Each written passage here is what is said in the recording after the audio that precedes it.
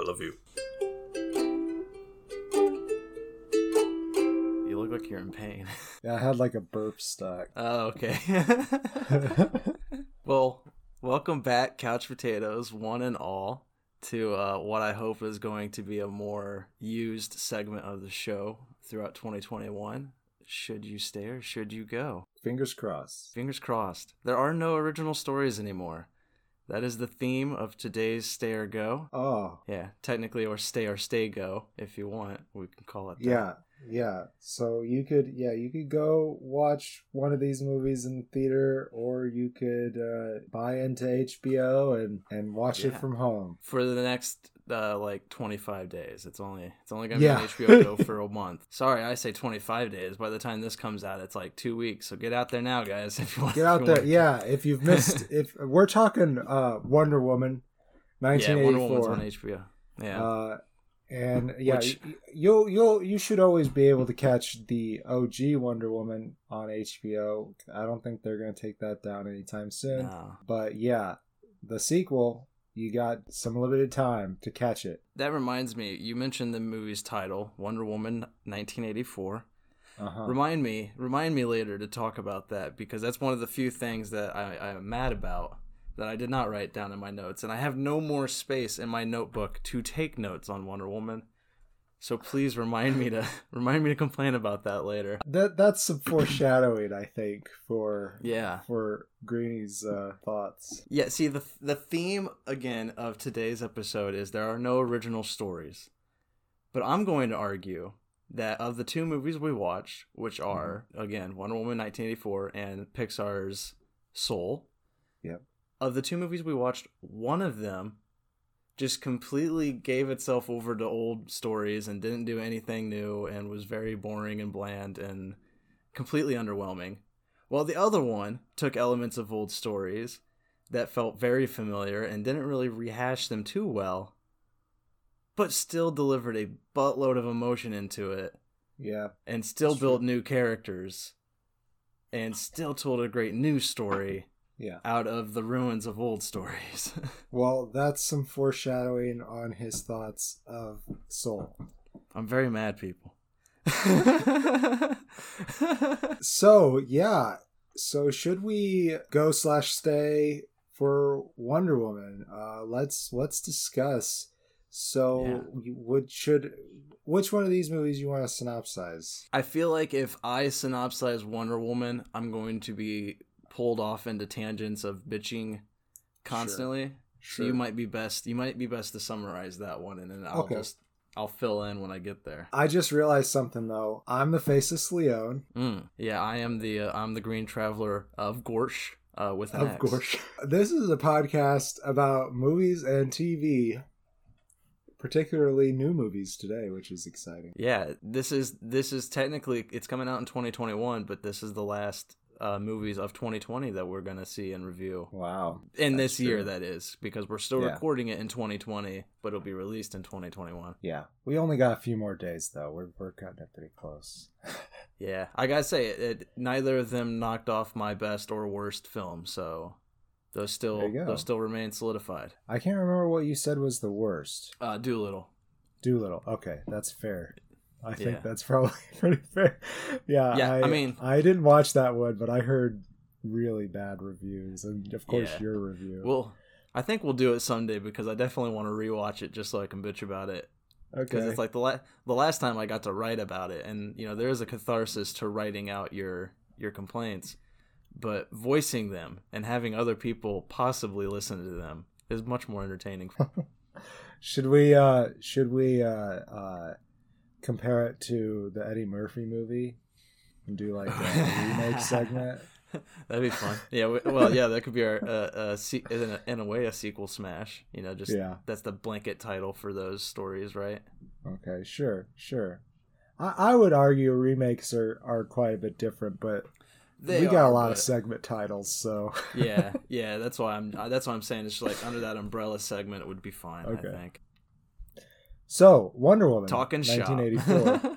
1984 is a year of style and flair.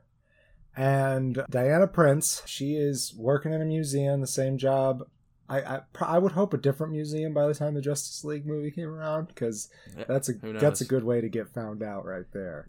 Knowing the DCEU, they did not put thought into it. They did not put thought into that. No. Okay, so anyhow, she's like some kind of curator, scientist, archaeologist, anthropologist, whatever. At this museum. Millionaire, billionaire, philanthropist. Yeah. She can do whatever she wants. She has time on her hands. She's just Bruce Wayne of Themyscira. Yeah, that's right. She is working with Barbara Minerva.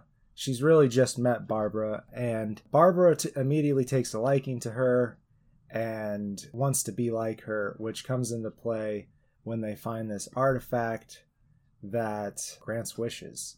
And this guy named Maxwell Lord wants to get a hold of it. He's an oil baron. At least he wants to be. Well, he is. He technically is. Yeah, he's just a failed one. He's not doing good. Yeah, he's not doing good. He gets a hold of it, and chaos ensues, including spoilers. Not so much spoilers because it was in the trailer, which I think is the most bogus thing.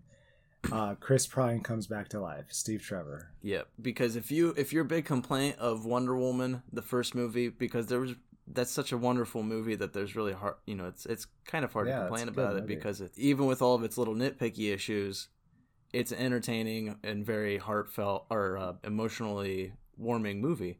It's powerful, I think, in some places. Yeah. And if your main issue of that movie, because it was hard to find issues, was that you have this powerful female superhero for the first time on screen, and she spends the whole time pining after a pilot. If that's your big issue, they double down on that super fucking hard in this movie. That is very, very true. See, though, when I watched the original Wonder Woman, obviously there is some chemistry, and there's definitely something between her and Trevor. But for me, it never really gets solidified until that last moment. And so for me, it was never a huge part of her character for that movie. Yeah, that's at least how I watched it. Yeah, that's why it's not an issue for me, because I didn't mind. I thought it felt like a natural relationship that was built on curiosity and respect. Like and the brotherhood of battle too. Like, exactly. They sell some shit together and completely respect each other, like you said. Yeah, and it's the first one is a well-told story. Yeah. And I walked away like completely willing to give any kind of story to Patty Jenkins, because she did an amazing job as a director. Oh yeah, I still want to see more from her directing. Yeah. I mean, she's doing that Star Wars film. I sent you the trailer of it, of the fighter. It's the fighter. I can't remember what it's called. It's not Rogue One, but it's I think it says Rogue something. But anyways, she's doing a fighter pilot Star Wars film. That's cool. And she says it's gonna be like the best fighter pilot movie ever made, and I'm just like, oh, that's fucking ballsy. Like, I love it. That is pretty ballsy. I'm still really excited for what she has to deliver on that. That's gonna be really awesome. And I am hoping severely that this film was just a fluke, or that it was severely affected by producers butting in. Yeah, I would say that there probably was some producers butting in, but I would say that the performances that the actors gave and the scenes, I don't think that the movie was badly directed. I think that the script wasn't great. And the ending part, which we'll talk about with all the CGI, that wasn't great either. But yeah, that's where I'm getting at with the directing. Is you're right, the performances are good, and the script that was delivered, which was also written by Patty Jenkins, but I feel like it was more influenced by Jeff Johns, the comic book writer, who I do love his comic books. We'll talk about that, but I feel like the bad part here in regards to directing was her handling of action scenes. Because in the first one, she has those awesome war fight scenes where, Wonder Woman's standing up with the shield and she's getting pelted with bullets. Fucking Amazon scene on the beach. Yeah.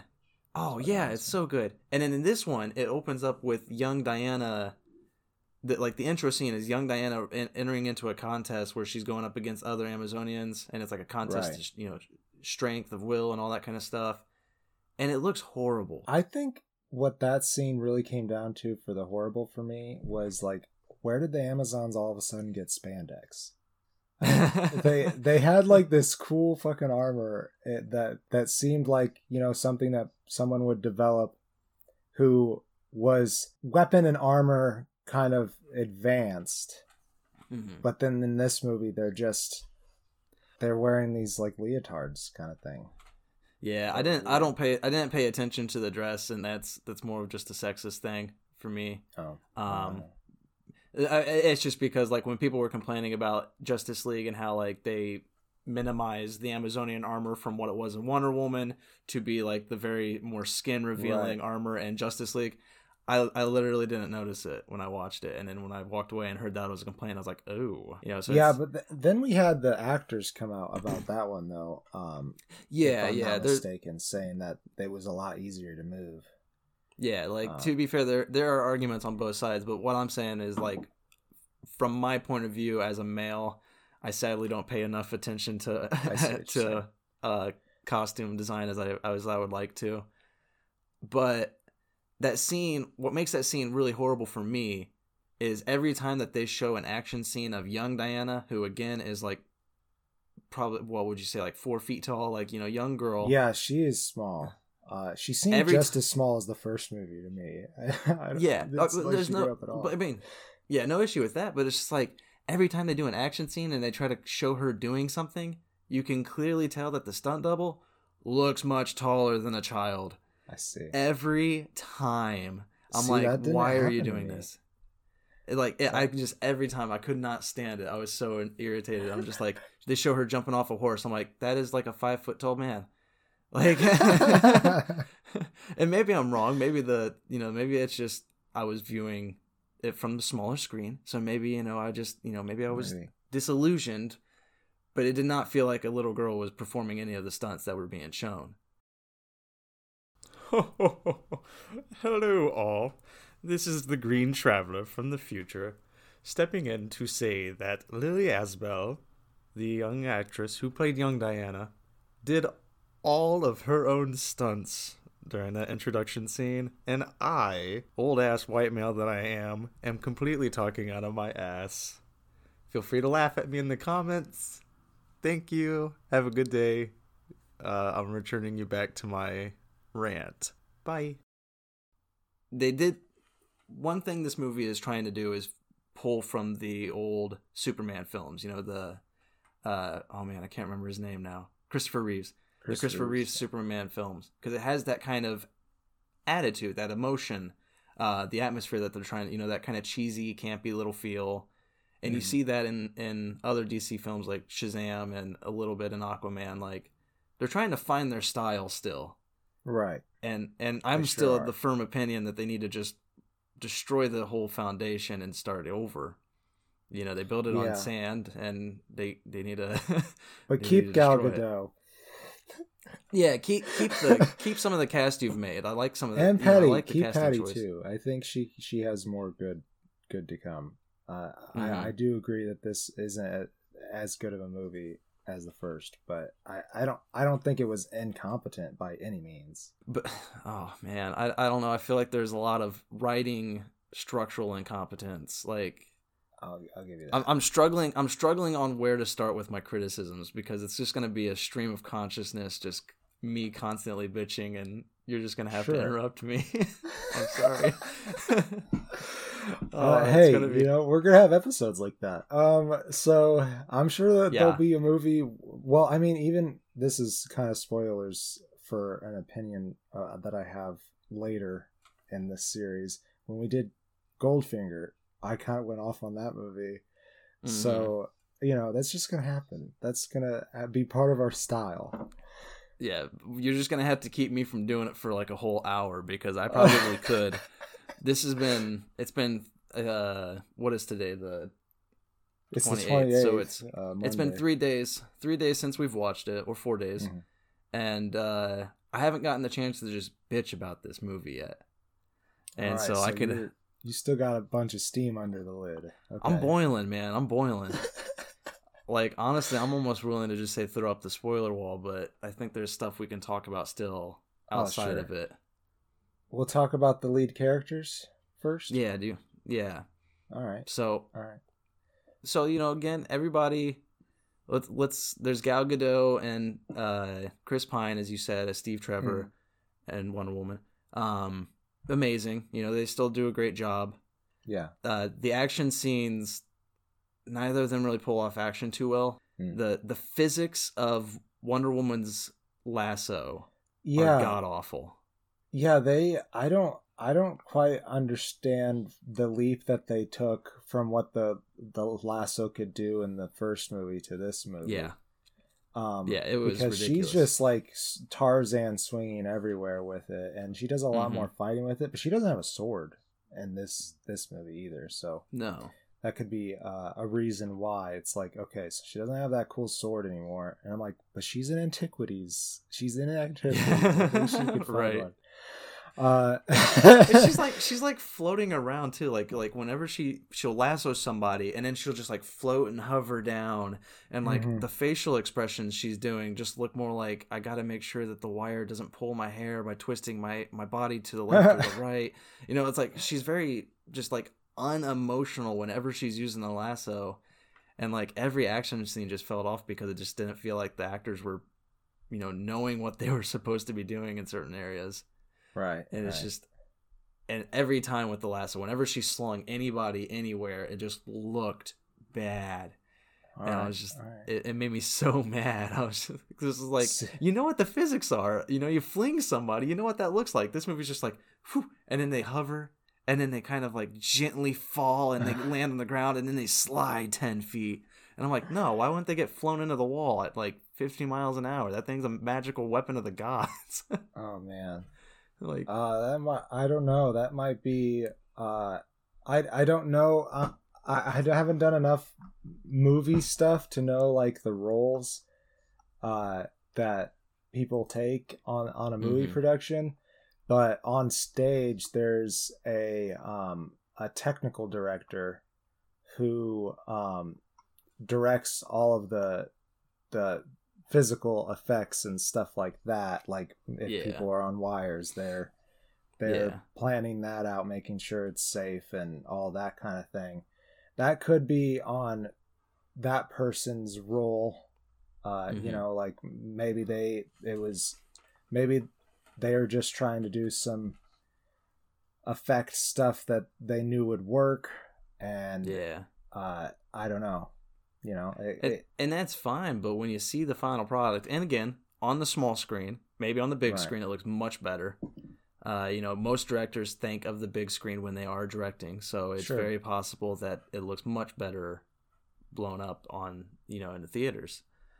But on the small screen, I still like those action scenes. They all just fell off, and it's just like whenever she there's a good car chase scene. There was one good action scene where she and Steve Trevor are on the road chasing down some vehicles. That was really fun. The only problems with that scene was there's a moment where she gets out and runs next to the vehicle, and it is so obviously green screen behind them. And I'm just like, come on, you had this movie was delayed for 6 months because of the virus.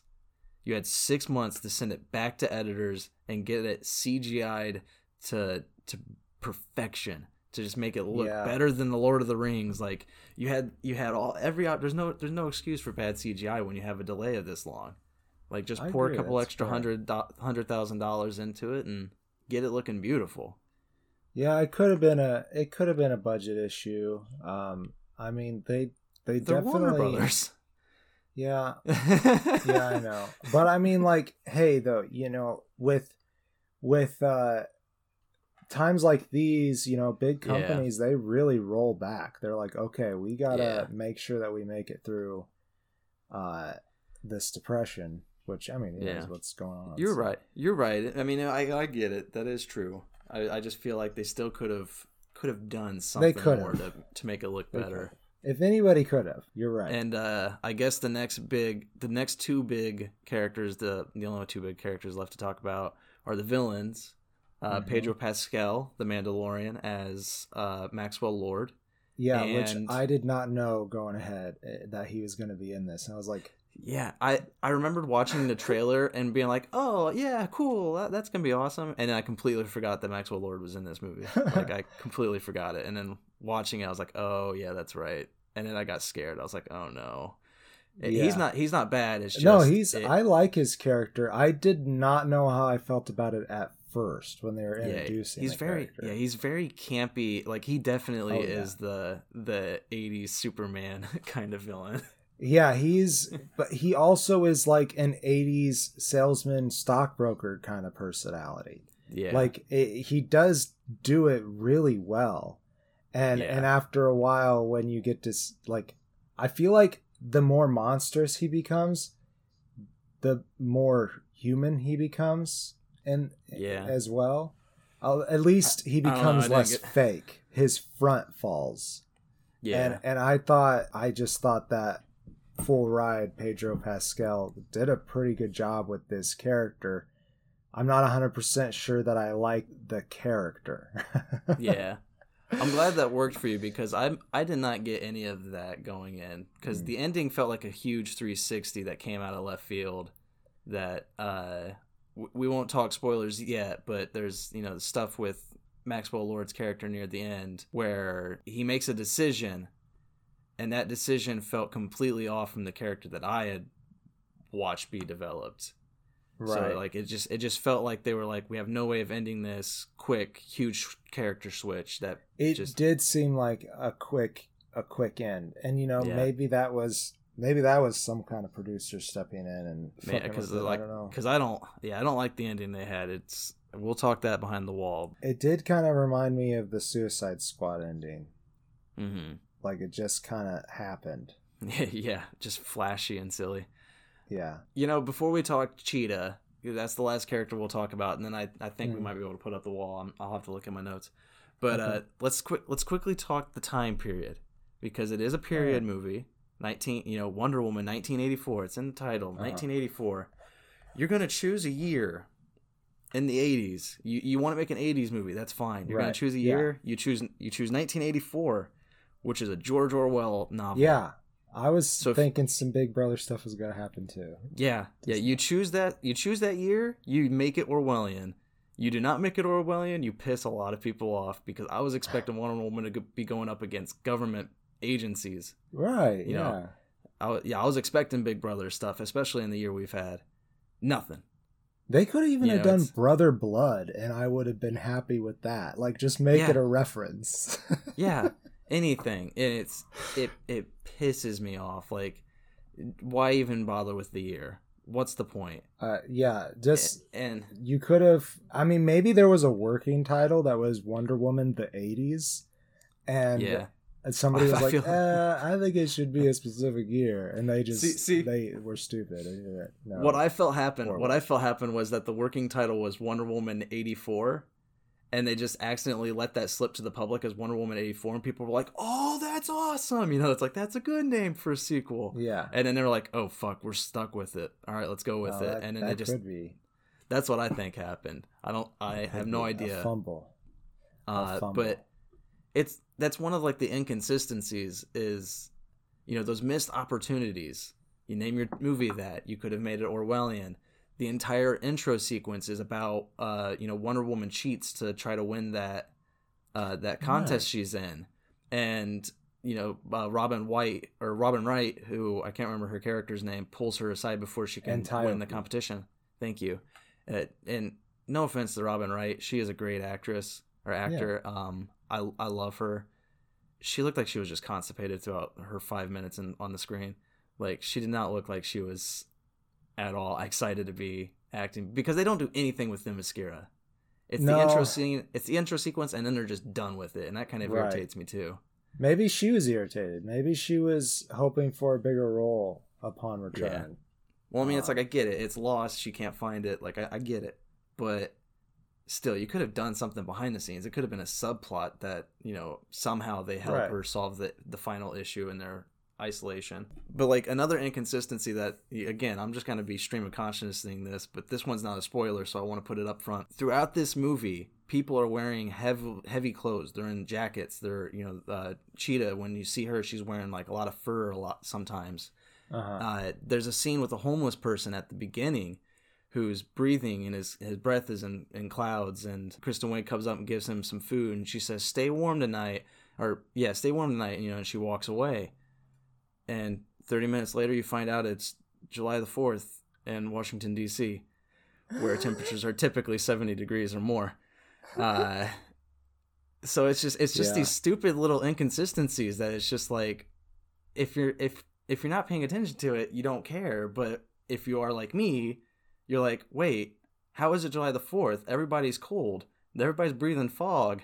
That person's wearing a jacket. That homeless guy is like underneath a huge cotton blanket, and she told him to stay warm that night, and everybody's crowding around oil barrels. Right. Like it is in DC, the whole movie, or I just thought just parts. I think so. Of it were.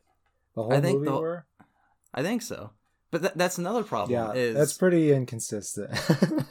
Well, it's like I read Patty Jenkins said this, it was like she wanted to make it she wanted to bring DC to life or whatever. It was a Washington Post or something, stupid article. But it's a lot of the film is set in DC, if not most of it, but there are good portions in it. And the locations never felt solid for me. I never knew where things were taking place. I thought most of it was either California or Florida. Really. Yeah. And maybe it's because I've only been to one space center in my life, but when they went to the space center, I was like, wait, are they in Florida? Yeah.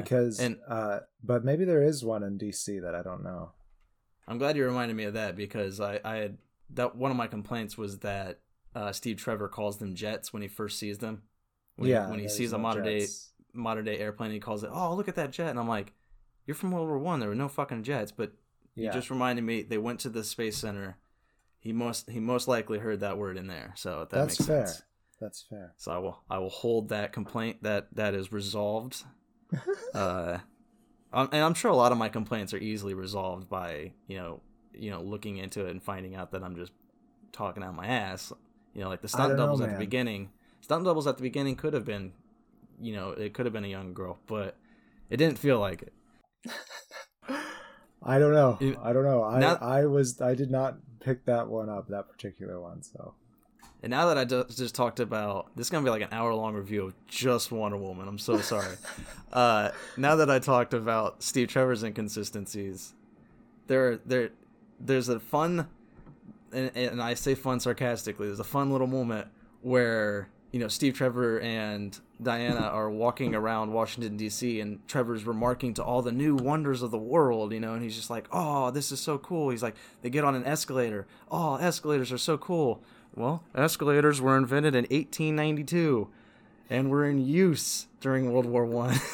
And then But maybe they just look better. Maybe they look better and the mall impressed him. That's true. Maybe it was the sight of the thing, but it very much looked like he was like, "Oh, it's moving, and I'm not supposed to. I don't have to step. What is this?" And it's like, no, those were in use. And another area that he was really astounded by was the subway, which in London specifically, subways were an 1863 invention, and he was in London during the first movie. Yeah. And another fun surprise. That one was weird. Yeah, and we talked this a little bit before we started reviewing, but another surprise of his was fireworks. Him and Diana are up in a jet, and they're flying, and they see a bunch of fireworks because it's 4th of July, and he gets astounded. He's like, "What is that?" And she's like, "Oh, it's fireworks." And he's just like, he goes and flies over them. Fireworks are around since 600 AD, guys. Yeah, I didn't think he was like surprised at the fact that there was fireworks. I did not catch that line of her saying it's fireworks. It might not have happened, honestly. Yeah. It just I do remember him being like, "What is that?" or something along those lines, where he was like dumbfounded by it. And I'm just like, I'm like, you've been in wars, you know what this fucking looks like. Yeah. Like, that was one thing, like, as we were watching that scene, me and my wife, I said, he's a World War One vet. Don't you think this would be a little traumatic for him? Right? Okay, Yeah. he died. He literally died in an explosion. Yeah. And his first thought is, I'm gonna take this jet and fly it into these fireworks, which are exploding all around me. Yeah. No trauma whatsoever. He's perfectly okay with it. And he perfectly avoids all the explosions too. He doesn't get hit by any of these missiles. No. And plus, again, just a reminder, World War I vet, he died in World War I times, flying a modern day jet like it's no fucking problem. Yeah. I don't know airplanes, I will put that up front, but I highly doubt that 1920s planes are similar to today's planes. I'm sure there are similarities, but I'm sure there's got to be a buttload of differences that would make it almost nearly impossible to fly. Right. From a steering standpoint, I don't know, or at least the equipment that they have inside the cockpit, I don't know how much that has changed. But with the plane itself and how it physically works, like most of those planes that he was flying were like propelled from the front, and this is like super pushed from the back. Right. I'm sure it's a completely different feel. I'm sure. And when they fly through the fireworks, he's able to like slow it down to like be as slow as possible to fly through, which I know they're just trying to make a beautiful, nice little fun scene. Yeah. But I would say it was pretty. It came across as ridiculous because it's like, no, you're in a jet. You would not have this many seconds to admire fireworks going off around you. Right. You would be in and out within 2 or 3 seconds. So, I think Kristen Wiig is Cheetah. Yes, I was just about to say that. Sorry. I think we went to start to talk about Barbara, but we did not. Here's the evolution of her character. Yeah, go ahead. I can't wear heels. I can wear heels. I am an apex predator. yeah, kind of. That was all right. That was pretty much all they tried to give her. That was, but I think she did a good amount with at least in the first and second act. I thought she did pretty well. I the transition really worked for Kristen Wiig, and I kind of got I like other things that she has done, like her part in it though. Yeah. I'm not a big fan of some of the recent comedy movies, to be perfectly honest. Ghostbusters, like Ghostbusters, or wasn't a big fan of Bridesmaid, but I could tell that she had something. And you know, she's from she is SNL too, so I just kind of figured all her movies were going to be comedies like that. So I'm very happy that she's getting out of and doing something else for certain. Yeah, she definitely does great. Yeah. She went okay.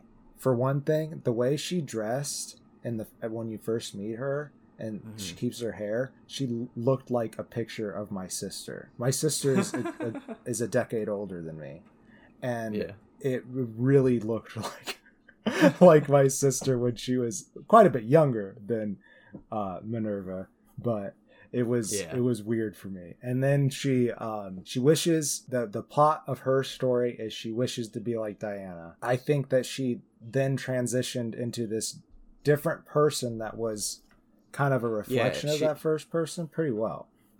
She lost her humanity basically and started becoming more like a god. And I do like her transition. That was one of the better parts of this film, was watching Minerva transition and how it affected Diana. And I really wish that they had focused on that. We'll talk that behind the spoiler walls, because there are things I think that, I think this is a first draft film. I'm sure in reality, it was like, the third or fourth draft. I'm sure it went through much more process than that. But it felt like a first draft film. It felt like there was so many more steps to go to make this a blockbuster worthy of Wonder Woman. Right. And I mean, in all honesty, it felt more like a blockbuster worthy of Hawkman, who I do love, but this felt like more of a Hawkman styled story. But what was I saying? Uh, Hold on, I was listening. I was listening. Crap. You shit. This shit is so bad. This is what happens when you go stream of consciousness, is like I just forget where I go off on a tangent, and I'm like, crap, I can't remember where I was going. But what Minerva felt like to me was she felt like a Spider-Man 3 villain. You know, it's like there's so much potential there. There's a great story there. We're not going to give it the due focus because that's not the story we want to focus on. Yeah. Sandman would have been cool. Yeah. Or just Venom by himself. Yeah, Jesus. There's a lot of story there. A lot of story. Yeah. And now Sony has Sandman, and I'm not too fond of what they did. But people seem to like Tom Hardy, and we'll talk that some other day, I'm sure. You're talking Venom? Yeah, before I lose my focus again. But I do like Minerva, and I do like that transition that they have with her, as you said. So it's just sad to see what comes of it in the third act, which, again, Kristen Wiig's doing fine. There's nothing Kristen Wiig does wrong. There's nothing any of the actors do wrong. Everybody puts in a good performance. It just fell apart for me, and we'll talk why behind a spoiler wall, I'm sure. I don't think there's anything else outside of the spoiler wall that I wanted to focus on. Yeah, I think I'm ready to move on. All right, let's put up that wall. Well, hi diddly ho there, spoiler avoider. Go to hour 1, minute 6, and you'll be happy. What do we want to talk about first? With spoilers up, I kind of, since we already talked about it a little bit, I kind of want to go back to the jet. Because one thing I liked about the jet is that they never, at least I've never heard the story behind the invisible jet. That in the comic books. So I've never seen that interpreted. So I kind of liked that she used her god power to make it invisible. That was the one thing from that scene that I was like, okay, that was cool. And the effect of seeing like the blurred, like it's a pretty simple effect, I would imagine, but the blur, the fireworks through the blur, that was kind of cool. And but other than that, you're right, that scene was kind of silly. I think it would have been funnier if the interior also went invisible. So that and then he doesn't know what to do.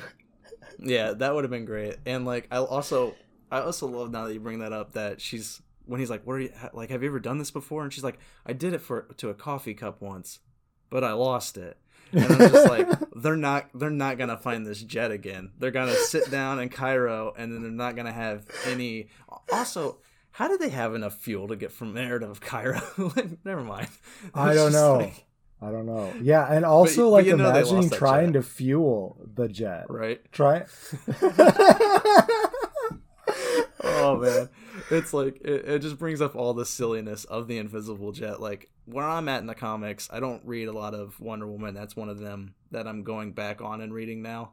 Mm-hmm. But I'm trying to find the famous author runs back in the old days. But from what I've read, the invisible jet hasn't really come into play in any of the stories I've read because it's a ridiculous idea. As you said, how do you fuel it? It's a pain in the ass. How do you fly it? It's a pain in the ass. It's just, you're going to lose it. It makes no sense. Whenever she's running low on fuel, she just needs Superman to come by. Right. But she doesn't. Oh, wait, he can't see through magic, though, can he? Oh, that's true. But there's also, that's another thing, is she doesn't need the jet by the end of this movie, because even though we've introduced it, she can fly now. And that scene was really horrible. So this movie takes a lot from other sequels. Superman 2, he renounces his powers and tries to be Clark Kent like a human, and General Zod comes in and fucks that all up, and he has to be Superman again. Spider-Man 2, he's having troubles with self-doubt, so he loses his powers. But then as he gets them back, he has a heroic train scene, or the amazing action scene on the train with Doc Ock. That's a good scene. Yeah, when he gets his powers and his confidence back, and he goes for it. Here we are, Wonder Woman 1984. She loses her powers because she made a wish to get her boyfriend back. How How lovely. We double down on that so hard. But the thing is, like, it's not like it was a conscious thing that she did. No. That kind of redeems it a little bit for me. That is true. It was more of just a whimsical, just like, she's kind of just like, oh, I wish I had Steve. Once she renounces the wish, once she gets rid of it, she gets her powers back again. And thanks to, words that Steve had said earlier in the film, she learns how to fly or something. It looks bad. It was, I don't understand what they were trying to do. The scene was supposed to be emotional and heartfelt and like very epic, and like she's supposed to like, get this new power and like ascend, and it just falls flat. I don't know what happened. Like the whole scene, I'm just like, this is cheesy and corny and just feels wrong. Yeah, because she was flying at the end of the last movie, so. Yeah. Well, she was jumping real far. Yeah, but like when she... Okay, so... we're behind a spoilers wall. So when she kills Ares in that scene, she is floating in the air. She's flying. And then she, she obviously... Which I kind of wanted to bring up when you're talking about the whip. The lasso, that is. Because she glides down. And I'm like... I almost said because she can fly, and then I was like, yeah, but she learns how to fly in this movie, so that doesn't make any sense. I think it was like an innate ability that she just figured out she had, kind of like the magical invisibility thing. I don't know. That's what I was thinking too, is like, there are things they could use to explain it, right? And they can make that scene great.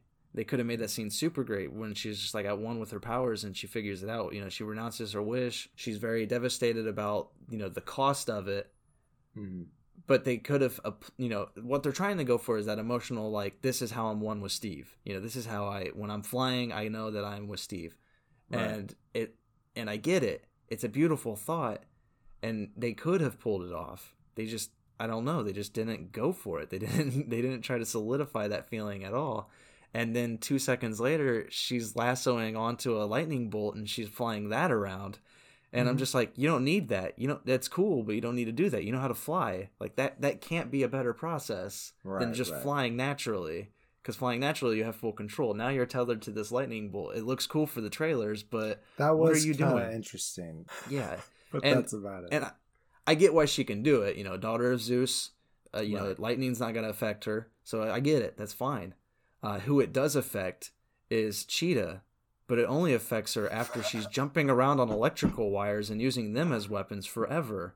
And then she falls into the water and gets, a wire falls into the water, and I guess now electricity affects her and she gets shocked. It's just all these inconsistencies that just like, they needed more scripts. They just needed Jeff Johns, they needed to take it back to Jeff Johns and be like, you're taking a lot of ideas from things. That's fine. That's okay. Can you make it Wonder Woman? Can you bring it back to the heart of what she is, to the power that she brings, to the the emotional connection she has with people, which they do deliver upon in the most cheesy, sentimental way. I guess arrived at where we should talk about Maxwell Lord. Well, yes, we should, but I do want to talk about, since you brought it up, that you did bring up the cheetah fight scene, so maybe we should talk about that a little bit. Okay, you're right. I did bring that up. So going back to strictly the electricity part first, when she's swinging on those electrical cables that she has broken, she is technically not completing the circuit. So at that point, I was not too upset about it, but I was like, okay, somebody's gonna get shocked, and then she did. Yeah. So for me, it was kind of a fulfilled thing. But when she sliced the live wires, that should have electrocuted her. Yeah, there's a lot of just like that whole fight scene. It's all CGI'd. It's all grayscaled. Like it's all in blue. We're going back to the Snyderverse Justice League lighting, which I hate. I'm sorry. I know that the DCEU, I know there are fans of Snyderverse out there. Right. I do not like Zack Snyder's films.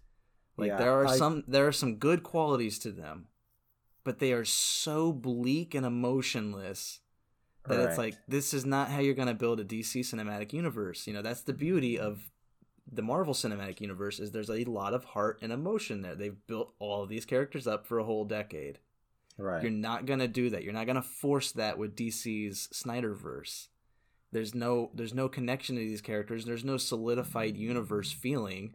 You know, where this fits in the whole universe, I really just don't know and don't care. And I know it comes after Wonder Woman, but other than that, I don't care how it affected the universe. Right. I think it worked in one movie really well, and that was The Watchmen. And, yeah. But those characters are so fucking bleak. Well, you know, that's and that's could the have world. worked for Batman, but like Batman has a lot of emotion still, and you're right. Batman is only that dark or good that dark when he's lost. Right. When he's no longer tethered to to the Bat family, to his sidekicks, when he's lost all of his friends, if he's lost his fortune, then that kind of bleak Gotham makes a hell of a lot of sense. Right. But otherwise, he is a bleak character in a lively world. Right. That he's trying to preserve. You know, it's like there's still that connection to all those. You know, you can still do goth in Batman. It works perfectly. You know, Tim Burton did a goth world amazingly for Batman. But at the same time, there's a lively emotional characters in Tim Burton's world. You know, there's quirks, there's personalities. Right. Snyderverse is lacking all of that. You know, it's just there's so much just negative, just depression over the whole DCEU, and they just need to stop. I do love the cast. That's the problem. Is I don't know how that they can reboot the world. I don't know. There's so many ties that you have to sever that are just impossible, I feel like, and that fight scene calls all of that back. And you know, they could do something when they finally get this Flash movie out, where things get rebooted and they can just redo it, same cast. Yeah. Or make small changes to the cast, like, you know, Ben Affleck's done, so you can bring in Robert Pattinson. Even though I like Ezra Miller, I don't, you know, not my favorite Flash, but he hasn't gotten a movie yet. I'll give him a chance. I do like Ezra Miller in general. Like like you said, I don't know how I feel about him being Flash. But Henry Cavill, Jason Momoa, Ray Fisher, I don't know if he would return given the controversy going on over Justice League movie right now. I guess Joss Whedon was abusive on set. Oh, jeez. He got rid of a lot of black character roles, scaled down a lot of their characters. Like, you know, I guess Cyborg was supposed to be a lot more involved in the plot. The way that, you know, I mean, he is the one who has the new Genesis technology. I was expecting him to be a bigger role. Yeah, so I guess Joss Whedon's to blame for a lot of those characters being scaled back, and that's just wrong. Yeah, it makes me really sad because I like Joss Whedon until Avengers 2, and then after Avengers 2, I just feel like he's just gone downhill. Okay, well, yeah, I guess someday we'll talk about that more in depth, maybe. Yeah, but back to 84. We're gonna go into Maxwell Lord. I think that's the last thing I need to bitch about. Obviously, I'll have to look over my notes again. But Maxwell Lord, oil baron. He's got so many different drills all over the United States. All of them are empty. You know, there's nothing there. Yeah. You know, he's a failed man. He's a con man. He's bringing in business clients who realize that he's just stringing them along, that he's unwilling to just announce that he is a failure. Right. You know, his whole life, that's his big problem is, you know, that's his number one flaw is he's a huge failure. And he finally gets his hands on the Wish Stone, whatever it was called. I can't remember. We're just going to call it the Wish Stone. I think it was Dreamstone. Dreamstone, just as unoriginal. Yeah. I mean, it probably comes from the comics, so that's not to blame these guys. Anyways, Dreamstone. He gets his hands on the Dreamstone, and he makes the dumbest thing, you know, dumbest possible wish ever, which is, I wish to be the Dreamstone. He wishes for that power to grant all wishes. And that's the biggest mistake I think this movie had to offer. Was he has what this whole movie is going to base this character on, what it's going to all pivot on is his ability as a father, because he has a son. I don't remember his son's name. Alistair, thank you. His son Alistair is, for whatever reason, with Maxwell Lord throughout this whole movie, even though he applies that he only has one weekend ever with his son a year. But for this movie, which does not take place over just one weekend, he's with his kid, or this kid's stuck with him forever. And he doesn't show any interest throughout this whole movie of this kid. When the kid's around, he's like, why don't you go play with them over there? Your father's number one. Look up to me. Make decisions for yourself. He's distancing himself throughout this whole movie. And at the very end, he pivots on that and is like, no, my whole life's about my son. I got to protect my son. Great moment. It could have been really emotionally heartfelt if his wish hadn't been to be the Dreamstone, but had been to, say, give him the power to cure his kid of an illness that his kid had. Let's say his kid has he's close to death, he's got some kind of illness, and let's say Maxwell Lord actually is interested in preserving his kid. He doesn't care about himself, he wants to save his kid. He's trying to get all these business partners in to give him money so that he can fund research to get his kid, cured or whatever, but he gets his hand on a Dreamstone, and he wishes for maybe the ability to find that cure. But in the process of doing that, he needs more power. He needs to get, smarter. He needs to keep gaining more and more. And so that when he renounces his wish, instead of it just being a moment of, it's like, oh, I got to be for my kid, he has to make that desperate moment where, do I want to destroy the world or do I want to lose my kid? Make a much harder choice for him. That would be it'd be a much more impactful decision he would have to make, and it would make the whole movie ring a lot more, because what really happens is he wishes to be the Dreamstone, and then he just needs to keep granting more wishes. He needs all these wishes, and then he finds that the United States has a telecom program that the beams being sent down from the satellite literally touch people. Yeah, that part was weird. And since the beams literally touch people, he's able to reach out to everyone across the entire world and make them all make wishes that will come true and give him a shit ton of power. And Wonder Woman gives a speech that makes all 9 billion people across the entire planet, well, I guess at the time it was probably only like 6 billion, all 6 billion people across the entire planet renounce their wish. Yeah. Not possible. Not possible. Yeah, it was definitely trying to amplify Diana's divinity there to some effect. Like, it made her more of a religious figure that she was able to convince all these people to just denounce their desire. Right, and so now they're gonna do the Justice League effect, where there's gonna be deity statues of Wonder Woman. Nobody sees her ever throughout this movie as Wonder Woman, so she's perfectly concealed her identity, which is why it fits with Justice League.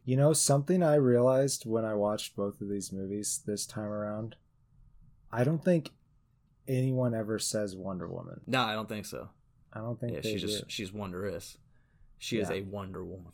I think there's like news articles that is like Wonder Woman. Maybe I missed the newsreel. I do get where you're coming from, saying that a story where he would have to choose the world over his son is definitely way more impactful. But I do think that there is a script where this storyline could work and work really well.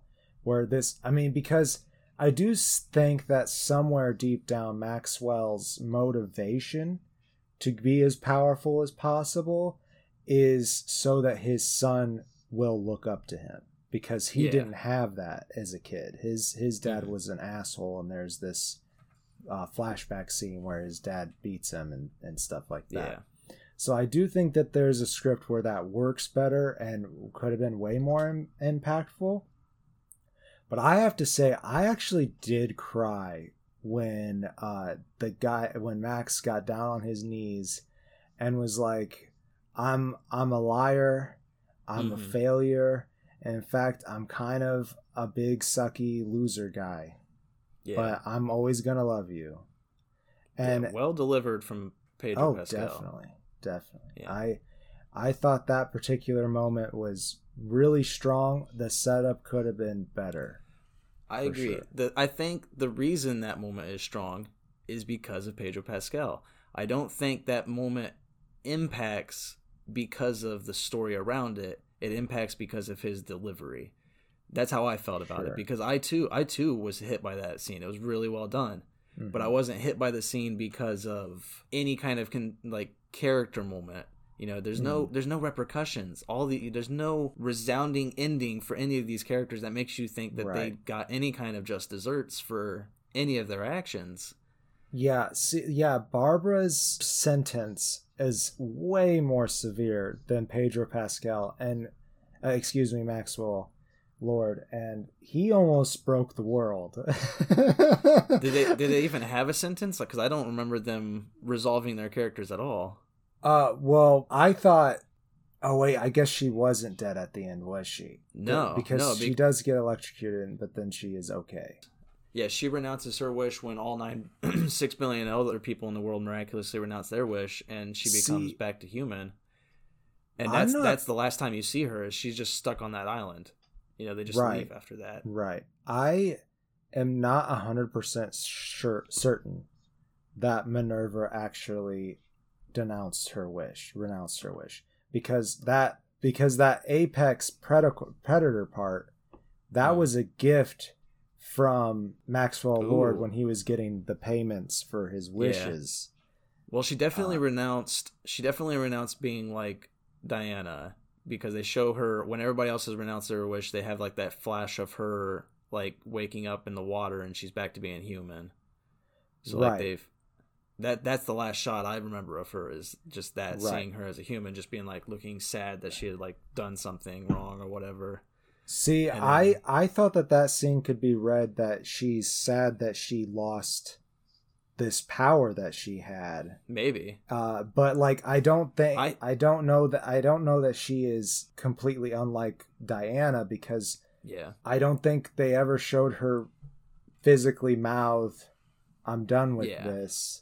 And the part where she got all CGI cat lady, that was all given to her by Lord for free. She did not wish for that. Yeah. And if that's the route they go, I'm totally down, because I do think she is a good villain. I think if they focus on her, she can make a great part of the League of Doom. And you know, in the comics, you know, they've gone both routes. You know, there's obviously Cheetah is the main villain, but recent comics, Barbara Minerva has been, you know, a friend and an assistant for Wonder Woman, you know, helping her out in issues, not as Cheetah, but just as like a scientist in general. That's cool. So it's like they can go both routes. You know, they showed her without powers, but at the same time, like you said, we don't know that she renounced.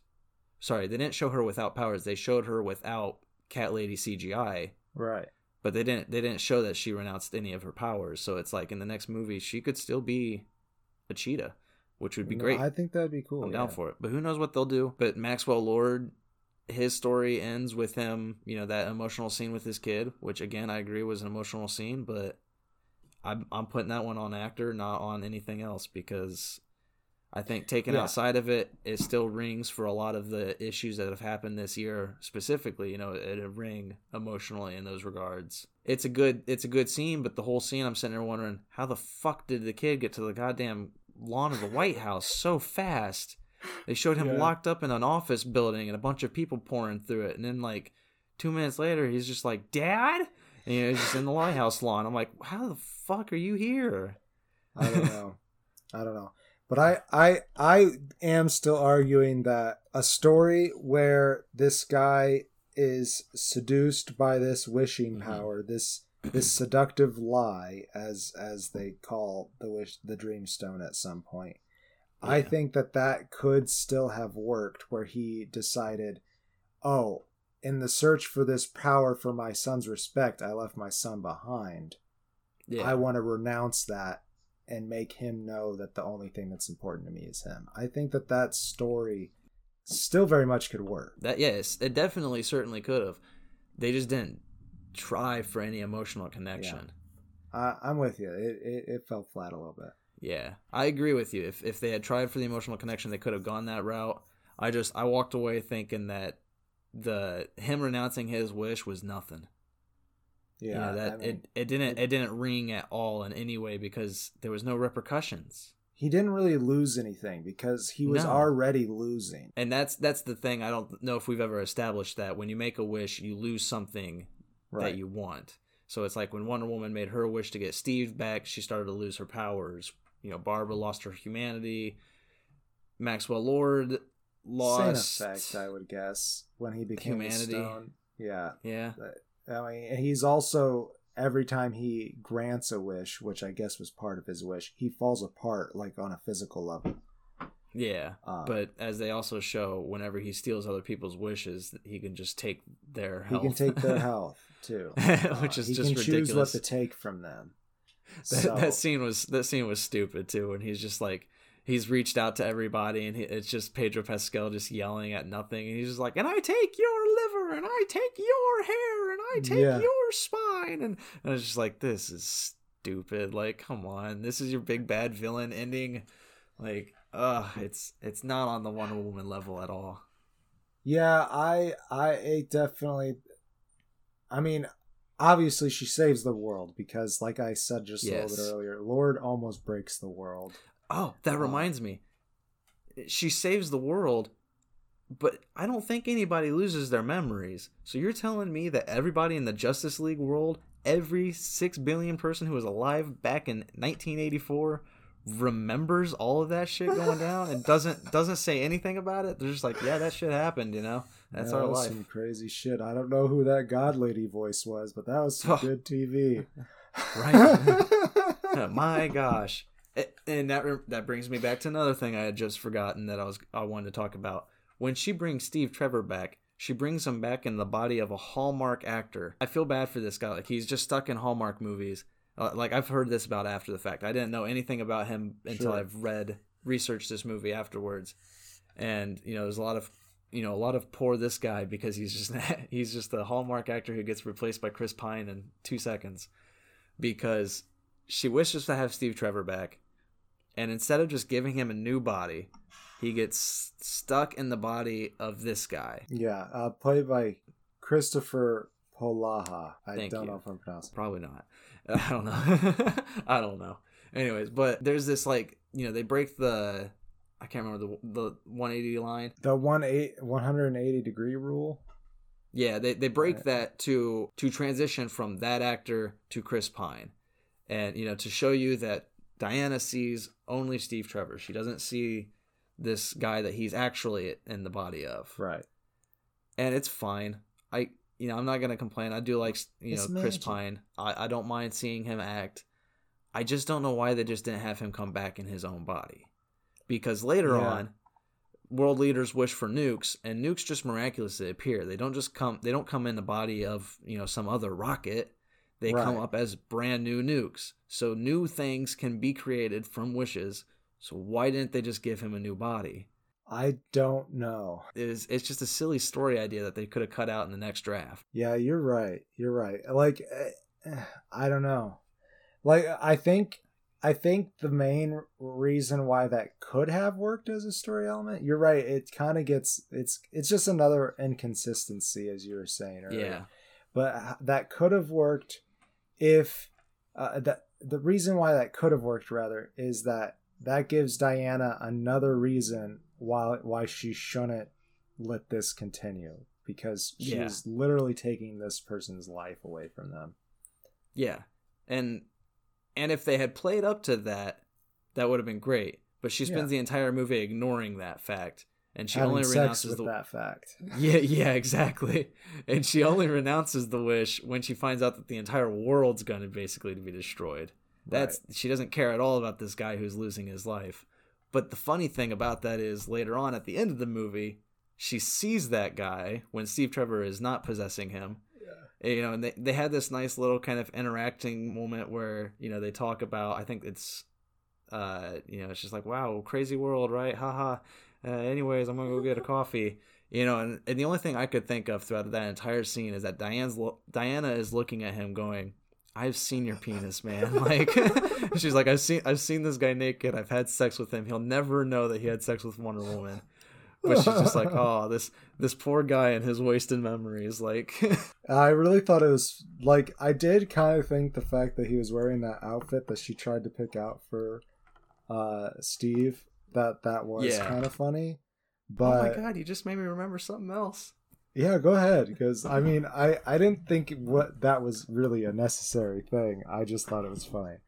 Go ahead. It is funny, and what's funny about that is, again, this is supposed to be a period movie, 1984. You know, it tries to deliver on that atmosphere. It does not handle nostalgia at all.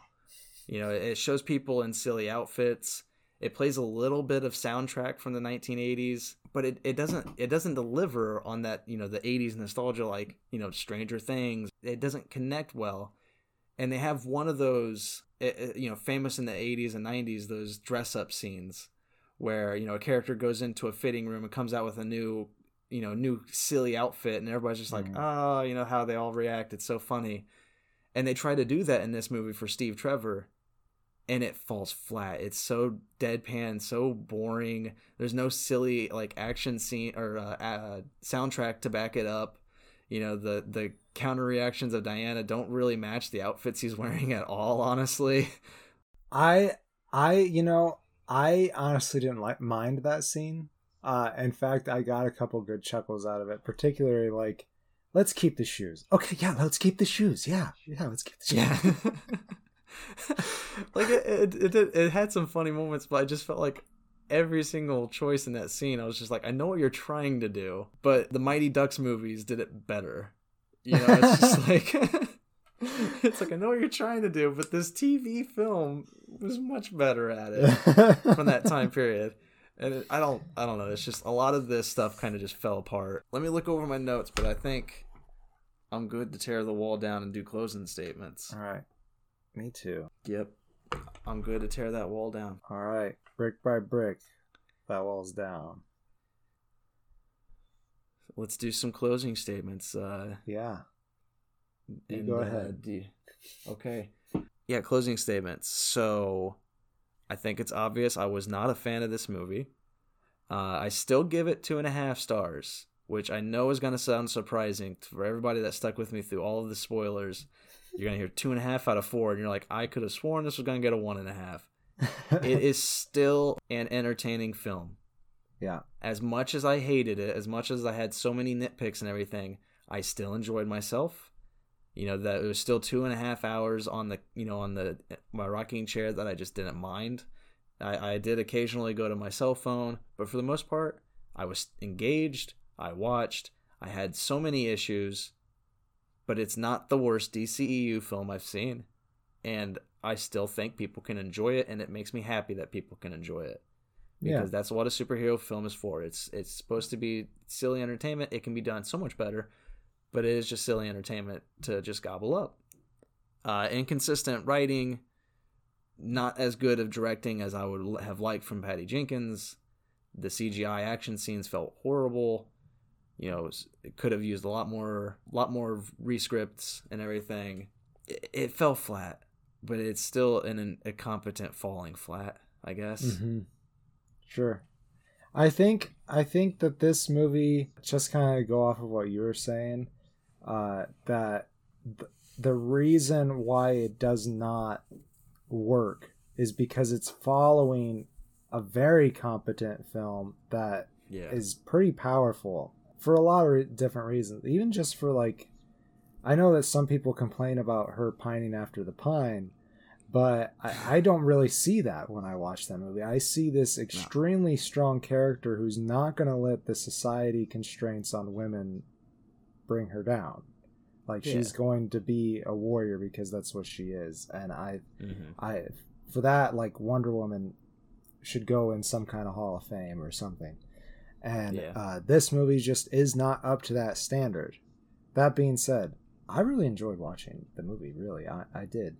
I just can recognize that it is not as good of a movie as the first one, which, I mean, it's a sequel. Yeah. That happens. So it's a full-face movie for me, for sure. But yeah, I agree. It's not. If it was as good or better as Wonder Woman, it might have gotten a face and a half, because Wonder Woman's a fantastic movie. I will also say that since this is a stay or go, I mean, we'll answer that question.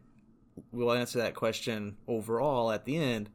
Right. But here with Wonder Woman, since Wonder Woman in and of itself is a stay or go, do not, absolutely do not go to the theater to see this movie. It's not worth you risking your life or the lives of others around you. Definitely. Not that any movie is, but this movie is specifically is underwhelming and a disappointment in regards to what could potentially happen. Right. If you're already paying money for HBO, just watch it with that money that you already spent. Or if you have a friend with HBO, just butter them up and, buy them a bunch of donuts or something and hope they'll let you watch the movie off their HBO. Butter them up and eat them like a tasty roll. Mm-hmm. All right, so we good to move on to Soul then? Yeah, let's move on to Pixar's Soul. You want to dive in? Wait, no, you summarize Wonder Woman. I will summarize Soul. Directed by Pete Docter, who's done other Pixar films like Inside Out, Monsters Inc., Up. Great movies, all of them. All of them. Including this one, I'd say. Yeah, he also wrote this with Mike Jones and Kent Powers. I don't know their filmographies. But it stars Jimmy Fox as a music teacher whose name I forgot to write down. Joe. Wow, how did I forget Joe? I don't know. I don't remember Joe's last name. That's all right. He plays music teacher Joe, who is feeling, run down in life. He's kind of stalled. He's very passionate about jazz, but he hasn't ever gotten, the opportunity to be a jazz, musician, to be on the big screen, to please audiences, that kind of thing. And he finally gets that opportunity early in the film through just random happenstance. He gets to, play with this huge jazz singer, and he's really excited. He's over the moon. And then he dies. And his soul goes to the after, or the great beyond, is what they call it. Or on the path to the great beyond, which is a nice visual effect. I like the animation in this film, and that was very daunting. The animation of the great beyond, it's a glass incline just leading up to a bright light, and just it's all in space. Stars all around, just nothingness everywhere, and there's just giant white light that's just eating everything. yeah And like most of the people on the tram going up to it are like, yep, I'm ready for this. And he's like, fuck no. He's freaking out. As one of the first souls on the incline that he meets is like, I'm an 80-year-old woman, I'm ready for this, get out of my way, here I come. And she's like, you must not have been ready for death. And he's like, no, I'm not, I gotta perform. He's like, I gotta get back because my dream was about to be realized. I was about to be able to play piano. And so that becomes his goal. He's got to get back through random circumstances that I won't spoil. He comes to the Great Before. I can't remember what they call it. The U Seminar. The youth center or something like that. U Seminar. I remember it was called the U Seminar. I just don't remember what it was called prior to them rebranding it as the U Seminar. But he comes here and gets mistaken as a tutor for new souls. And this place determines a person's personality. It builds your character, and it sends those souls down to earth to start a new life. And Joe's purpose becomes specifically getting home, getting back to his own body. And that's the story, really. Well, I guess I should also mention, as a mentor, he's put in charge of a lost soul, somebody that they haven't been able to make earth ready yet. She's had so many mentors like Abe Lincoln and Gandhi and like all these famous, like Mother Teresa, all these famous so-called benevolent souls. Mother Teresa, don't get me started, I won't. But she's had all these big mentors. They've all failed. But can Joe make her earth ready? Well, he's not honestly interested in doing that. He's interested only in getting back to his body. But if that's what he has to do to get back to his body, then sure. Yeah. And that's the story. I don't know if I mentioned, Joe is voiced by Jamie Foxx, and 22, who is the lost soul that he is put in charge of, is voiced by Tina Fey. And the whole tale is just their, how they interact with each other to accomplish their own personal goals. Tina Fey's 22, doesn't want to go to Earth. She doesn't want to become somebody. You know, there's no spark for her. There's no tethering joy or love. She doesn't get it. She doesn't understand the Earth experience because it's all, from a cynic's point of view, it's all gross. You know, you can work so hard to achieve something, but at the same time you go through so much turmoil and depression and despair. Is it worth it? Like there's no physical pain in the youth seminar or whatever. Is that, do you think that's about it, or I think that's about it for the synopsis. That's I think decent enough without spoiling things, because I don't think we need to put up a spoiler wall for this one, because I highly recommend this film. Right. And there's a lot of good, Pixar's really good at making a story that pulls a lot of different things out of left field. It's hard to predict where a Pixar story is usually going, because they're always trying to keep you on your toes. They're trying to pull an emotional story out, but at the same time they're trying to entertain you. Right. In that aspect, I think Soul kind of fails. It's fairly reminiscent of a lot of other films before it. So like, you mean like just the plot, like where the plot ends up? Yeah, just like the whole unraveling of the story feels very similar to a lot of other films, and it's kind of predictable. That's fair. But it doesn't hurt it. No. Because the emotion between all these characters, what's driving them all, is still unique. It's very well executed, yeah. Mm-hmm. Yes. And Tina Fey and Jamie Foxx work really well together. And yeah, they're just adorable. I actually, right before we did this, watched a little tiny interview with the two of them separately talking about working with each other. And Jamie Foxx said he was really excited to work with her because he always wanted to pitch to her the idea of her and Amy Poehler doing Laverne and Shirley, like a movie version of Laverne and Shirley. And I'm like, wow, that's really funny. That I wouldn't think that would be on Jamie Foxx's mind, but that would work. That would work. I'd watch it. But yeah, they enjoyed working with each other, which is good, and it shows, I think. It definitely does. Yeah, they have good chemistry, and everybody does a great voice performance in this film. And again, I've already talked that I love the animation. I thought it looked good.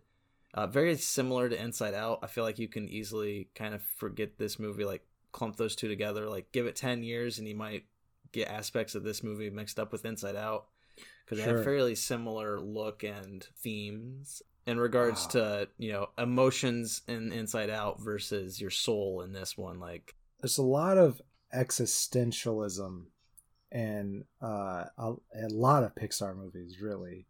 There's a lot of questioning of self and life in general. Up. Jesus. Up, yeah, geez, yeah. And but all at the end, always the message is that it is worth the pain to live, which I really appreciate from Pixar, because we all need that sometimes. And I think this movie, even though again it's a rehashed idea, this movie still makes it feel fresh. Oh, yeah. I cried. I cried at the end when this stuff goes down.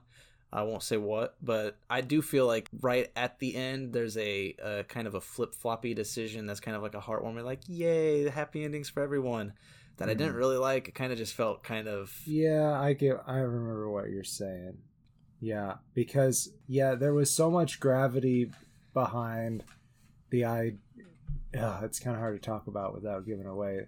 There's a lot of gravity behind the idea of him giving in for 22, and then they kind of just, they kind of flip that. Yeah. They undo that. It definitely... I could see that being like a producer decision. Like they read the script and they're like, I don't like that. Yeah, I feel like they probably it could have also, again, I think this was another movie that was pushed back. It might not have been, but I feel like it was. And I feel like that might have been like a producer thing, like, wow, we got the time. This is very depressing, and this year's already very depressing. That so why don't you cheer up that ending a little bit? And I didn't mind the ending. It just it could have had a lot more weight to it if it ended the way I thought it was going to. Yeah, what I did mind, and all I will go into it is these two words. So if you don't want any spoilers for Soul, skip forward 5 seconds. What I did mind was the Freaky Friday situation. That with him in the yeah. in Cat. Yeah, it was funny what they did. It was funny how they pulled it off. Continuing on with the story like that for the next 30 minutes was amusing because, again, wasn't really expecting it to take that route, so it's kind of fun to follow it. Yeah. But there's this emotional scene with the character and his mom, and they try to pull it off in a way that's not going to be annoying to watch. Right. And I appreciate that because it would have been annoying to watch how they set up the scene if they were to continue doing it like that. I'm trying not to spoil anything, so I know it's vague and I know it's confusing, and I'm sorry, listeners. But doing that makes you wonder after the fact why the fuck the mom wasn't irritated by, I will say, a cat meowing constantly throughout this entire conversation. Yeah. I would have been like, can you shut that fucking animal up and get it out of here? We're trying to have this heartfelt moment, and this thing is just meowing nonstop. So I get why they try to make it easy to watch, right. But in doing so, it begs the question of how annoying that conversation really was for those characters. Right. Like, did 22 take over, or did some kind of weird ghost thing happen where Joe took? Yeah, I don't know. It's hard to talk about without spoiling it. Yeah. We might have already by just implying. No, I think if anything, I've just confused everybody. Yeah, something like that. And I'm sorry. All in all, it is. There's an emotional, good, heartfelt moment. Yeah, there's an emotional, heartfelt moment that falls flat because of the implications of how they show it. Right. Sure. How it's brought about on the screen.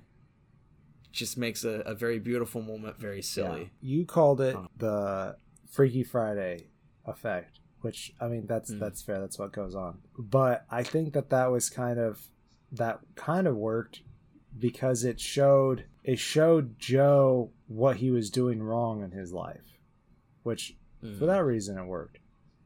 I thought it could work better. I guess go forward 5 seconds again. I thought it could work better if they were both in the body. That's what I was thinking was going to happen. I thought that was going to happen. And I thought that would have been very interesting. But I do like the route they went because, as you said, it definitely does help him realize as a person that he's not living the life he wants to live if that's his dream. Right. If his dream is jazz, then he's not living the life right. And that's a lot of. There's just so many good emotional moments with him and Tina Fey's character 22 that just ring across so much better in this film than, say, in Wonder Woman, where a lot of the emotional decisions kind of just fall flat. Here, when she is, I will say, in charge, when she has a little spell on Earth, when she's running around and actually learning what life is like, as she says, she's good at jazzing. And she doesn't mean she's good at being a jazz musician. She's just good at jazzing. Mm-hmm. That's what jazz is about, is like, loving the life, loving what's around you, like, letting yourself fall into the moment. But like that's what I liked, is that those emotional moments where she's learning what makes life important. Right. It's like, God, I just don't know how to talk about without spoiling anything of this film. It's just beautiful how they show her development as a character, right, while Joe is developing without realizing it. Joe is so focused on his one goal that he's not aware how much he is changing throughout this film. Right. And it's great. How they handle it all. I really like it. So I do want to recognize some of the cast, because I thought that there was some really good decisions in the casting. Particularly, I really like Rachel House as this accounting spirit character named Terry. And she is so funny. And if you haven't seen Rachel House in something, go find The Hunt for the Wilder People. The Hunt for the Wilder People, I think is what it's called. The Taika Waititi film. and she plays this social worker and is so funny. And I was just happy to find her in this, and another funny role, not nearly as funny haha as that her other role, but she just does a great job. I also with Terry, there's the Jerrys. Yes, and the rest of the spirits' names are Jerry's. I'm not sure. Yeah, why. just to segregate poor Terry. Yeah, but one of the Jerrys is Richard Ayoade. Yeah, who I didn't know was in this film, and once I heard his voice, I was just like, yay! I love him. Like, yeah, it made me fall in love even more with this movie because I was just like, yes, Richard Ayoade's in it. Like, small role but great. The other Jerrys were played by Alice Braga and Wes Studi. I'm sure there might have been some other voices for the Jerrys because there's quite a few of them. They all kind of played off of each other really well, and I enjoyed that. Yeah. You also have Questlove playing Curly, which that's how Joe got into the band, because Curly was his student at one point, and he works with Dorothea Williams, played by Angela Bassett, and like, ooh, yeah, really everybody just did such a great job voice acting. I love I didn't have a problem with anybody's performance. So it was another fun, because I didn't recognize her voice, so I had to look that one up. And seeing that it was her, I was just like, "Yep, that's good." You know, she was doing a good job. She did a good job. Everybody, really, just the whole cast. Yeah, there's also Daveed Diggs. Yeah, which I don't remember Hamilton. who Paul was, but I love Daveed Diggs. I can't. So yeah, I do too. I'm trying to remember which character he was, but sadly, I do not. Pretty low on the cast list, so it must have been a pretty minor role. But I want to see him in some more major roles. He's a very talented person. Yeah, and as a film that revolves around jazz and music, I think it's important to point out that the music is done by Trent Reznor and Atticus. Oh man, I'm always gonna forget his last name. Oh well, it's the same guys who did Mank and a lot of other David Fincher films. Music's composed by John Baptiste, who I'm a Stephen Colbert lover. I love The Late Show with Stephen Colbert. And John Baptiste is the musician, the Staying Human band on there. Mm-hmm. Amazing person, amazing musician. So a lot of the jazz compositions in this are, very beautiful, and it's nice knowing that John Baptiste had a hand in it. Yeah, I like seeing. I'm excited to see his music go further than I don't want him to leave The Late Show, but at the same time, yeah, I would like that too. Because they do a good job at showcasing him and his band, but I want to see them get the recognition they deserve beyond that too, because they're amazing. Not everybody watches late night talk shows, especially not anymore. So it's exposure. I would like to see them go more mainstream, which I guess that's technically mainstream. It's just not as the high end of mainstream as it used to be. Yeah. I think the only other thing I would want to talk about is the structure of the soul worlds. I don't know what to call them, but like the U Seminar and the Great Beyond, and the what do they call it? The zone. The zone, yeah, that's right. That's specifically what I wanted to talk about, was the zone. They don't really do a great job at explaining how any of this functions with the real world. Right. It's child animation, it's like we don't have to explain it, so I'm not going to complain too much that the physics of this world aren't really established. But the zone was where I was really thrown off with the story, because souls go into the zone when you just get lost, when you're if you're a lost soul, you don't know what you're doing, you can wander around in the zone forever. But also if like you're a musician or a writer or something and you're really in it, you're in the zone, your soul is inhabiting this area. It's floating around. It's, it's enjoying itself.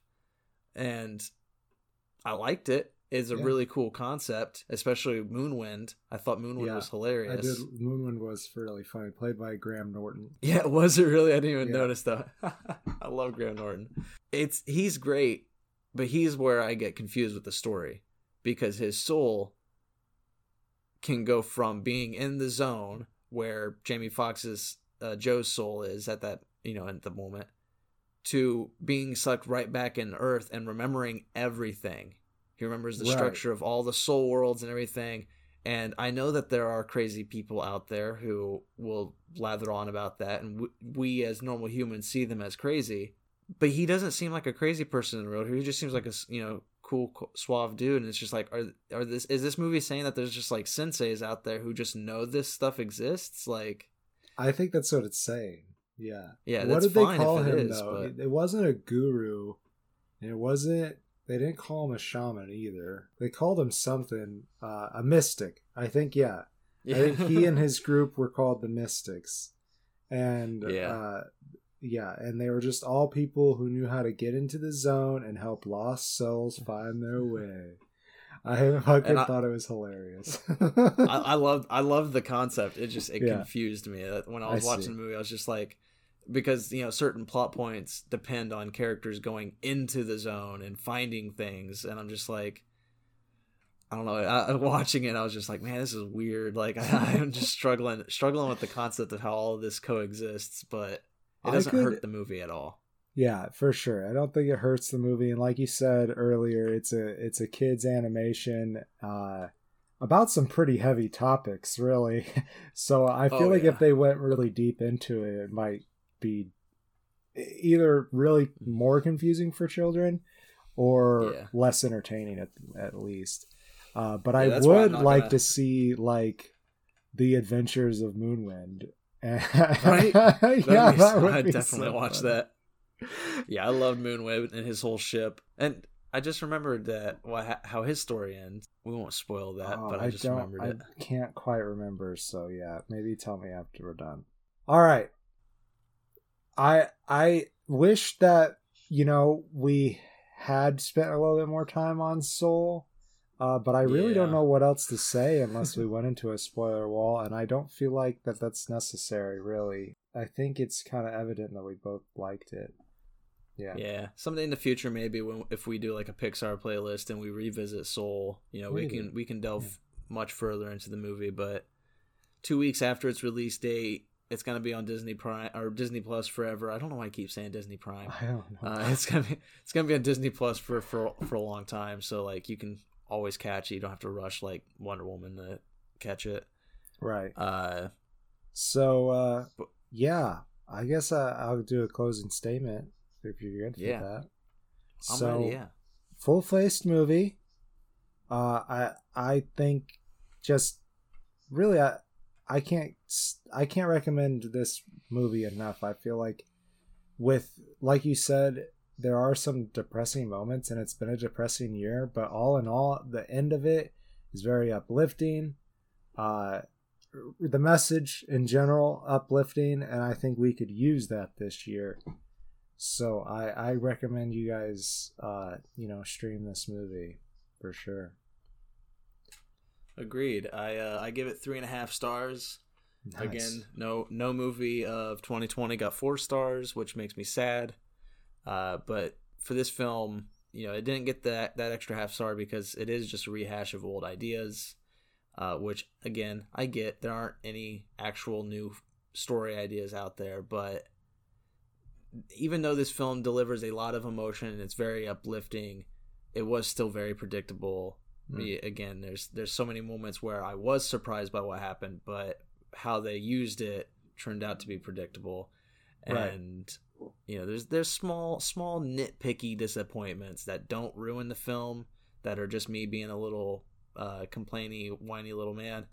But overall, I do highly recommend it. I do want to put out content trigger warning for 2020 specifically. If you've lost somebody this year, this movie might be a little hard to watch, right? Solely based off of its premise, but the message is strong. And again, I do agree. I think we need something like this year, so I do recommend it. Should you stay or should you stay go? Should you watch Pixar's Soul or should you watch Wonder Woman's 84 again? No reason to go to the theater. So the real question comes down to, if you've got the time and you can stay home, do we recommend both films? Do we recommend one film? What do we think? You want me to go first? I'll let you go first. Yeah. So since you put on the table both films, I would actually recommend people watch both these films. But if I had to choose one over the other, if it came down to my last $14 and I could either buy into HBO or Disney Prime, I did it. I did Disney Prime. Disney Plus. I would say go for Soul. Soul was a better constructed movie, I'd say. So if I have to give a winner to one of them, it would be this one. But I did enjoy watching both these movies. And if you need more Wonder Woman in your life, which everyone does, then you should watch 1984. Just know that it's not as good as the first movie. Oh yeah, I agree with the Soul. Soul wins if given the option of either or.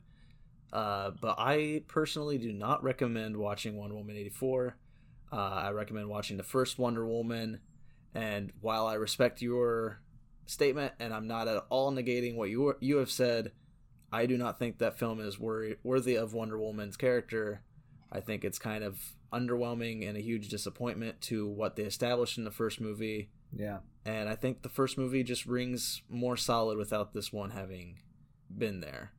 So I don't recommend 84 unless you're a huge DC fan, or as you said, if you really just need more Wonder Woman, which I agree, everybody needs more Wonder Woman. I feel like what they put forth wasn't Wonder Woman. I feel that.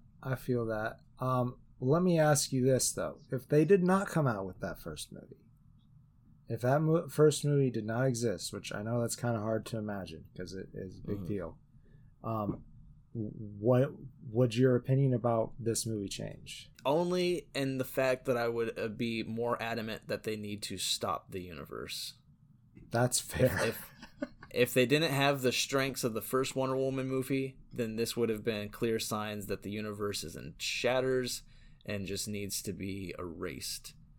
But with that first Wonder Woman movie established, and with the fun of Aquaman, which my opinion on Aquaman is it is a fun schlock movie. And that is how I feel about Wonder Woman 84. It is a fun schlock movie. It's trash.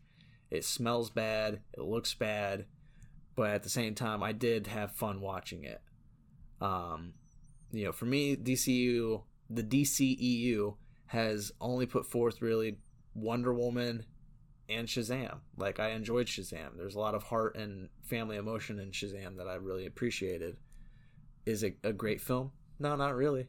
It's just a fun film. That's all it wanted to be, was a fun film. Yeah, that I feel like that's great. A kid superhero, that's all you need is a fun film. Yeah, and Zachary Levi does a great job as Shazam. And with Wonder Woman, the first one, as we've said, very powerful film, very emotionally resounding. Yeah. Very worthy of of Wonder Woman. And this sequel just felt like we don't really have a good idea of what to do for Wonder Woman since we've already established this universe up through 2020. It's like, well, how do we fit her in with this world and still tell a cool story? Let's just do another fish out of water sequence. Oh, and let's just have her lose her powers like what's happened in Superman 2 and Spider-Man 2. Yeah. And let's make it based on wishes, like Aladdin, and let's it's like careful what you wish for. I will say that I have seen wish stories go a lot worse. I know I said that last when we talked about it outside of this. I like that can definitely become really stupid, really fast. But like you said when I brought that up, is that there's definitely been films that done it better. Like careful what you wish for is a big theme in so many movies. Right. And agreed, there have been movies that have fallen far flatter than Wonder Woman 84 in that regard. But, there's also movies that, the only one I can think of off the top of my head is like Aladdin, where it's like he has 3 wishes and it shows the repercussions of those wishes. Right. And then when Jafar has his wishes, it shows the repercussions of his wishes. And every wish you have to be careful. There's an episode of Charmed where there's a genie, and it's like they have to be very careful what their wishes are, because just like in Wonder Woman 84, your wish comes across, like you get what you want, but there's a huge price. negative effect. Yeah.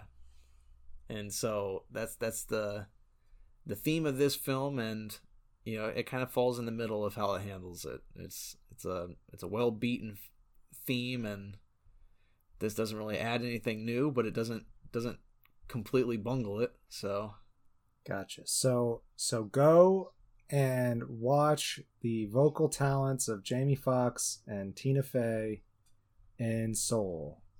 Because they really did do a great job together, I think. yeah. And I did enjoy it and made me feel good at the end. I'm thankful you all have listened to me bitch and moan from what I'm sure most of you out there will find to be just an entertaining film. But hopefully I was entertaining in my bitching. So I will say that I think your points were all valid.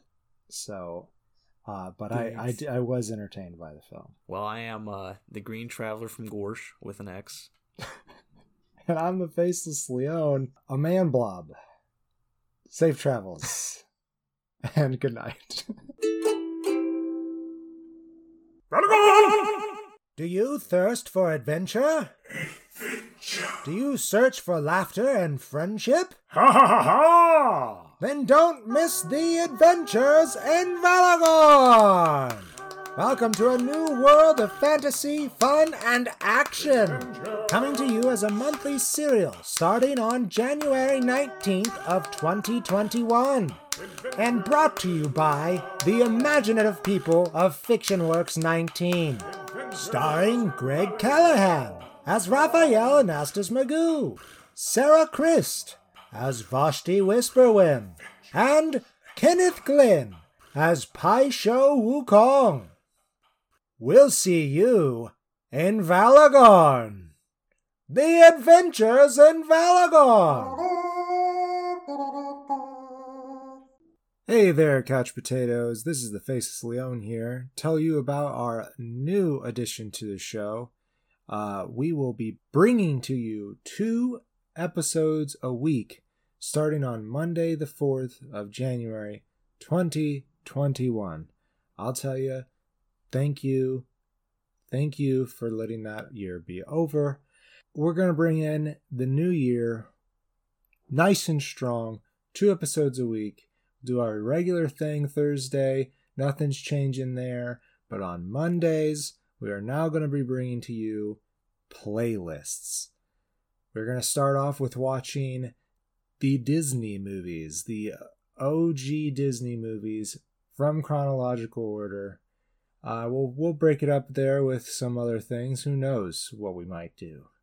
But we're looking at some long series of movies. Anyways, we hope that you, the listener, the potatoes at home, enjoy it. Safe travels.